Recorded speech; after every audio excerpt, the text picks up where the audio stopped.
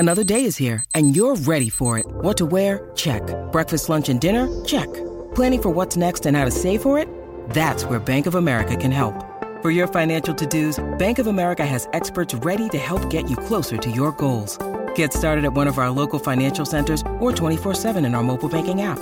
Find a location near you at bankofamerica.com/talktous. What would you like the power to do?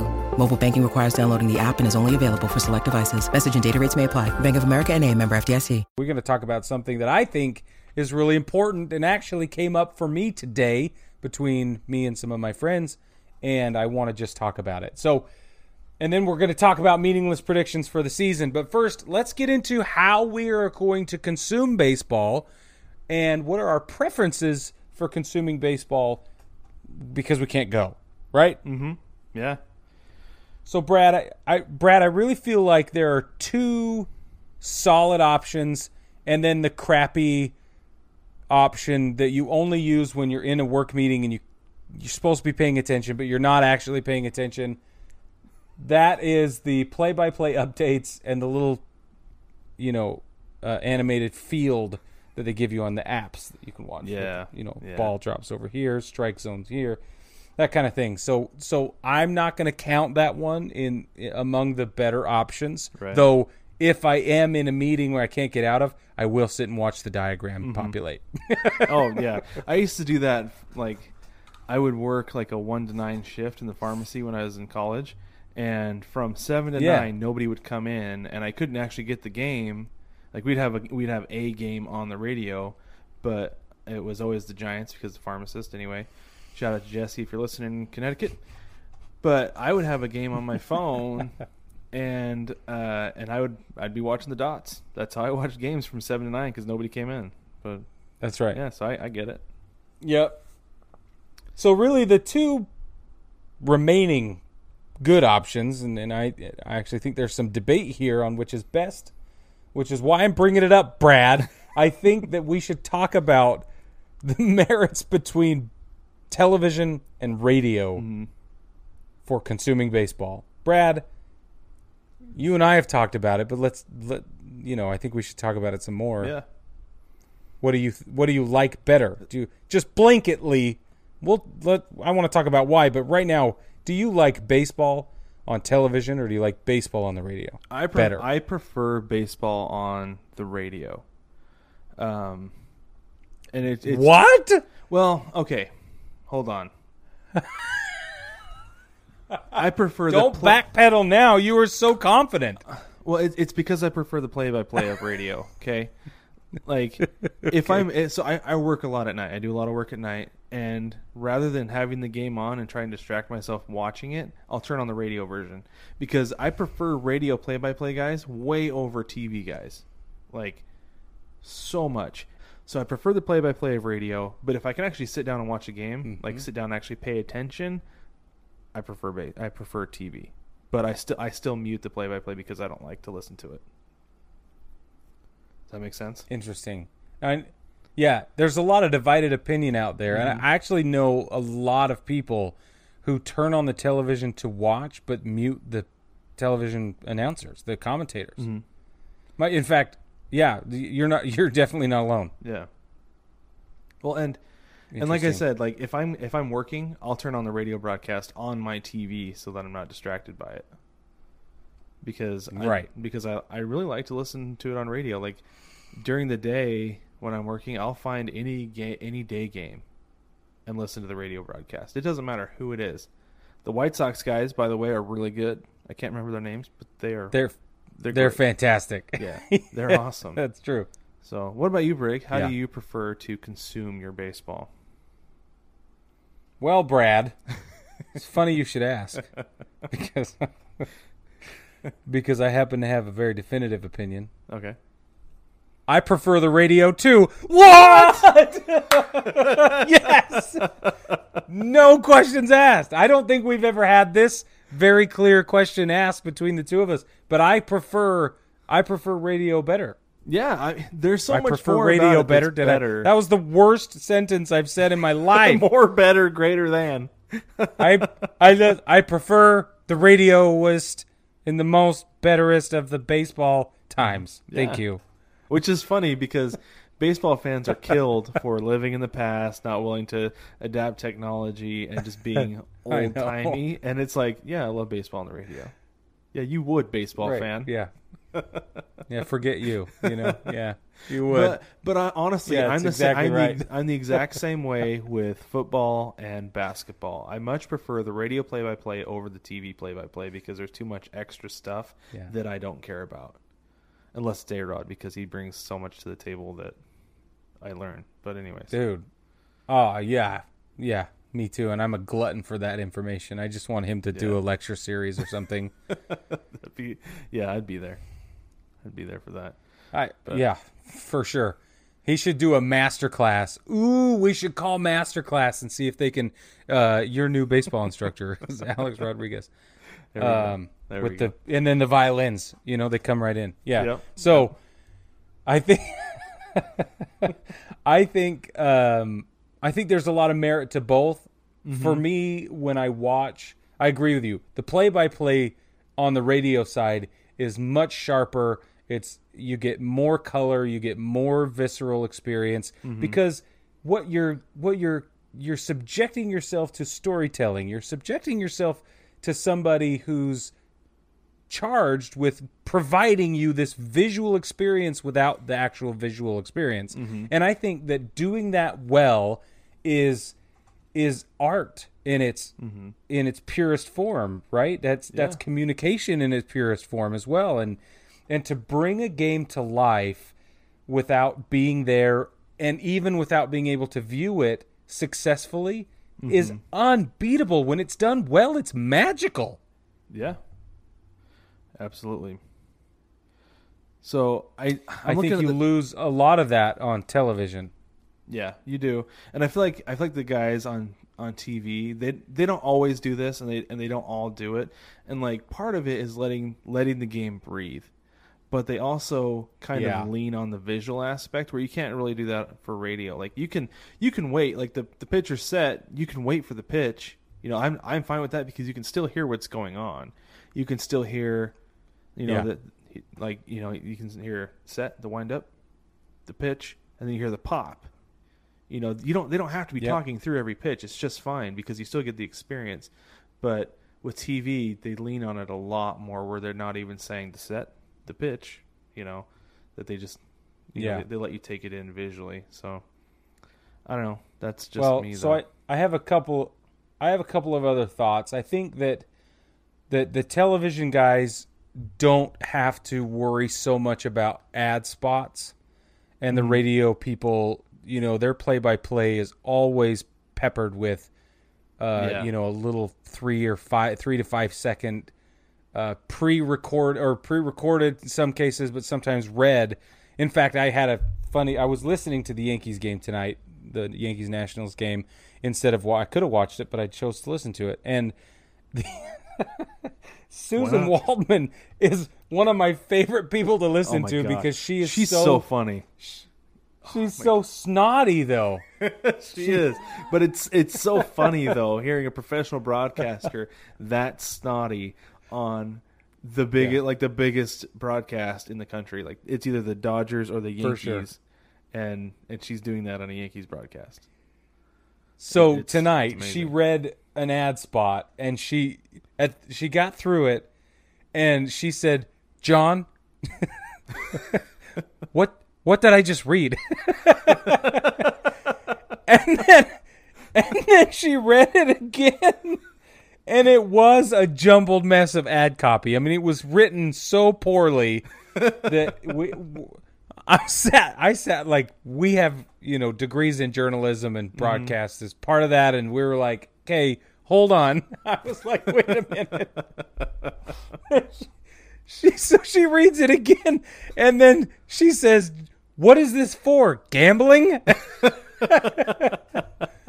And John Sterling says, "Yeah, I think so. I don't know. I think so." If the pros who are contracted to say it don't know what it's for, nobody else is going to figure it out. That's so funny. That is so funny. But I'll tell you what, I know how to donate my car for kids. You don't even worry about it. Yeah. Yep. 100%. KARS, Cars for Kids. I got it all day long, man.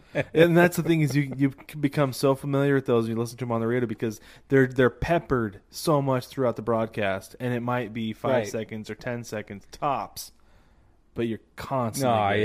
Tops. Constantly. Yeah, exactly. Yeah, so but funny, though. But the color commentary, I feel like the color commentary between radio and television is so different as well, because the color commentator, for those of you that don't know, broadcast journalism is typically broken down into two parts. There's the play-by-play person, and then there's the color person. And the play-by-play person, their job is to literally give you the play-by-play, and the color commentator, their role is to provide you with the fluff stuff, the color, the backstory, the fun and interesting facts, the statistics and you might not have. Break it all down. Yeah, exactly. Which is why you often get, like, John Schmaltz is a great example. Television.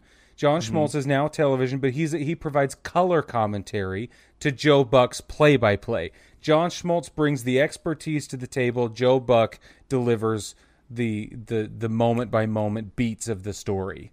So, so I feel like the difference between color commentators is really where the rubber meets the road. When comparing these two, consumption models or whatever. And in some cases, like you have Bob Uecker doing play-by-play for the Brewers, which that is absolutely the best listen in Major League Baseball. Because it's Uecker's great, hilarious, and his color guy's job is to basically laugh at his jokes, and it doesn't take much because he's so funny. Uecker's making jokes throughout the thing, and his color guy is just cracking up the whole game. Like I can't imagine that's an easy job. Yeah. Oh my word. Well, and so you get if you think back to guys like Vin Scully, and I know he's the quintessential example, but he is for a reason.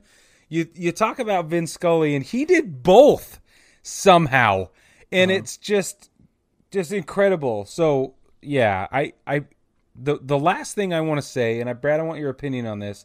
How do you feel about homerism, whether it be on television or on the radio? And for those of you that don't know, homerism is when the local commentator is overly interested in making sure the team's successes are celebrated and not quite as interested in making sure that the opposing team's successes are celebrated. That's a really broad stroke definition, but Brad, what do you think? As long as it's a local broadcast, I'm all for it. I mean, you're supposed to be pumping up the team for the home crowd, right? For the home fans at their homes. So you might as well be. I don't like it. It bugs me I should say this. When I was younger, it bugged me on national broadcasts, like if I felt like I heard it. But now, like, you're gonna hear it in the broadcaster's voice just because of personal framing, right? Like the way you see it. Because I remember growing up in the '90s watching Jordan play, and it was always Jordan, yes, and I was like, oh my gosh, these guys are Bulls fans. This is ridiculous. No, it's that Michael Jordan was dominating everybody, and that was just the call. Was yes, Yep. And so you feel like you hear it, but in the regional or the home broadcast, or whatever. Please do. It's fun. It's tons of fun. Like you can hear, it helps with the tone of the game. If the broadcasters are excited, it makes you more excited. If they're just, home run to left. Excellent. 2-run home run. Ball game is now 2-0 in the top of the 9th inning. Very good. And we all clap. Yeah. Like nobody likes that. And that's why you don't watch golf, because it's boring for that. No, you want the homerism. I feel like, and I feel like you want the homerism in your home broadcast, and it can be painful if your team is playing and you're watching that home broadcast and they're trashing on your team. It's like, I used to get so mad, but then when I finally understood exactly what was going on, I was like, oh yeah, okay, I get it. Just mute it. But what about you? Do you like the homerism in broadcasts? Yeah, I'm all about it. And I agree with everything you've said. The only thing, I agree, especially with everything you said about it being the local guy or gal. Like, they're the ones that should be screaming and yelling and so excited and setting this tone and all the things you said. The one thing I think is a problem with this topic is that it's not being done enough. And I don't know why. And obviously I listen to John Sterling and Susan Waldman. They are the radio team for the Yankees. But I wonder if it's because it is such a large market and because there is such an expansive geography that they're covering of people tuning in. I mean, I'm in South Carolina and I'm still tuning in. So I wonder if there's something there about having a national level professionalism or an international level sort of. But I feel like John really holds back, and it bugs the crap out of me. I wish John was hooting and hollering. You know, I need him to be all in, because when the Yankees are doing poorly, they bring it down a notch, and they let their criticisms flow freely. But I don't see that reciprocated on the celebratory side. And that bugs me. Like, if you're going to do one, do both, you know? Mm-hmm. Yeah. And for me, I wonder if sometimes when you're too close to something, it's easier to be critical. It's hard to see the good. Sure. And I wonder if that's part of it. Part of it might be jaded. I mean, I don't know how long John Sterling's been calling Yankee games, but he might be a little bit jaded. But I'll tell you right. It's like a bazillion years. Yeah. And that's what I assume. I think I see here. Last year he called 5,000 straight before taking a day off. That's right. That was he got the flu. So that was last year in July, and so that he could be just jaded after 5,000 games. I don't know, but no. And one quick thing before we move on, man, we've gone a long way too long with this. But anyways, when I was with the Orem Owls, the radio broadcaster for the team that summer, he was a college intern, and his goal, I believe, was to, like, from what I understood talking to him, his goal was to be a national radio broadcaster. He wanted to do radio. He didn't want to do TV. So he was incredibly professional. He didn't even wear team hats. He wore a team hat because that's what he was supposed to do for work. Outside of work, he didn't have any team hats that he wore. Everything was neutral. And his broadcast was very neutral. He was very good, but his broadcast was incredibly neutral. On the other hand, there were teams that would come into town. The Owls that season, they won the Pioneer League, and the whole thing. One of the broadcasters, when the other team, like, it looked like the out of town team was going to win the game in advance, he was leaning outside of the broadcast booth, outside the window, cheering and pumping his fists. Yes, they just scored, and they go up 2-1. You know, whatever, and it was like. I was like, man, that guy's like pumped. You know, we were all just kind of laughing because we hadn't seen anything like that all summer. We had seen our guy, you know, was either sitting or he would stand if he needed to stretch his legs. And, you know, he was no influx. But that out of town guy, this was his job. This was basically his second job with this team. And so he let it flow. And looking back, it's like, that was actually pretty cool to see. You know, the one guy in the stadium cheering, and it happened to be the radio guy. But I'd like to see more. That's of it cool. Too. But anyways, yeah.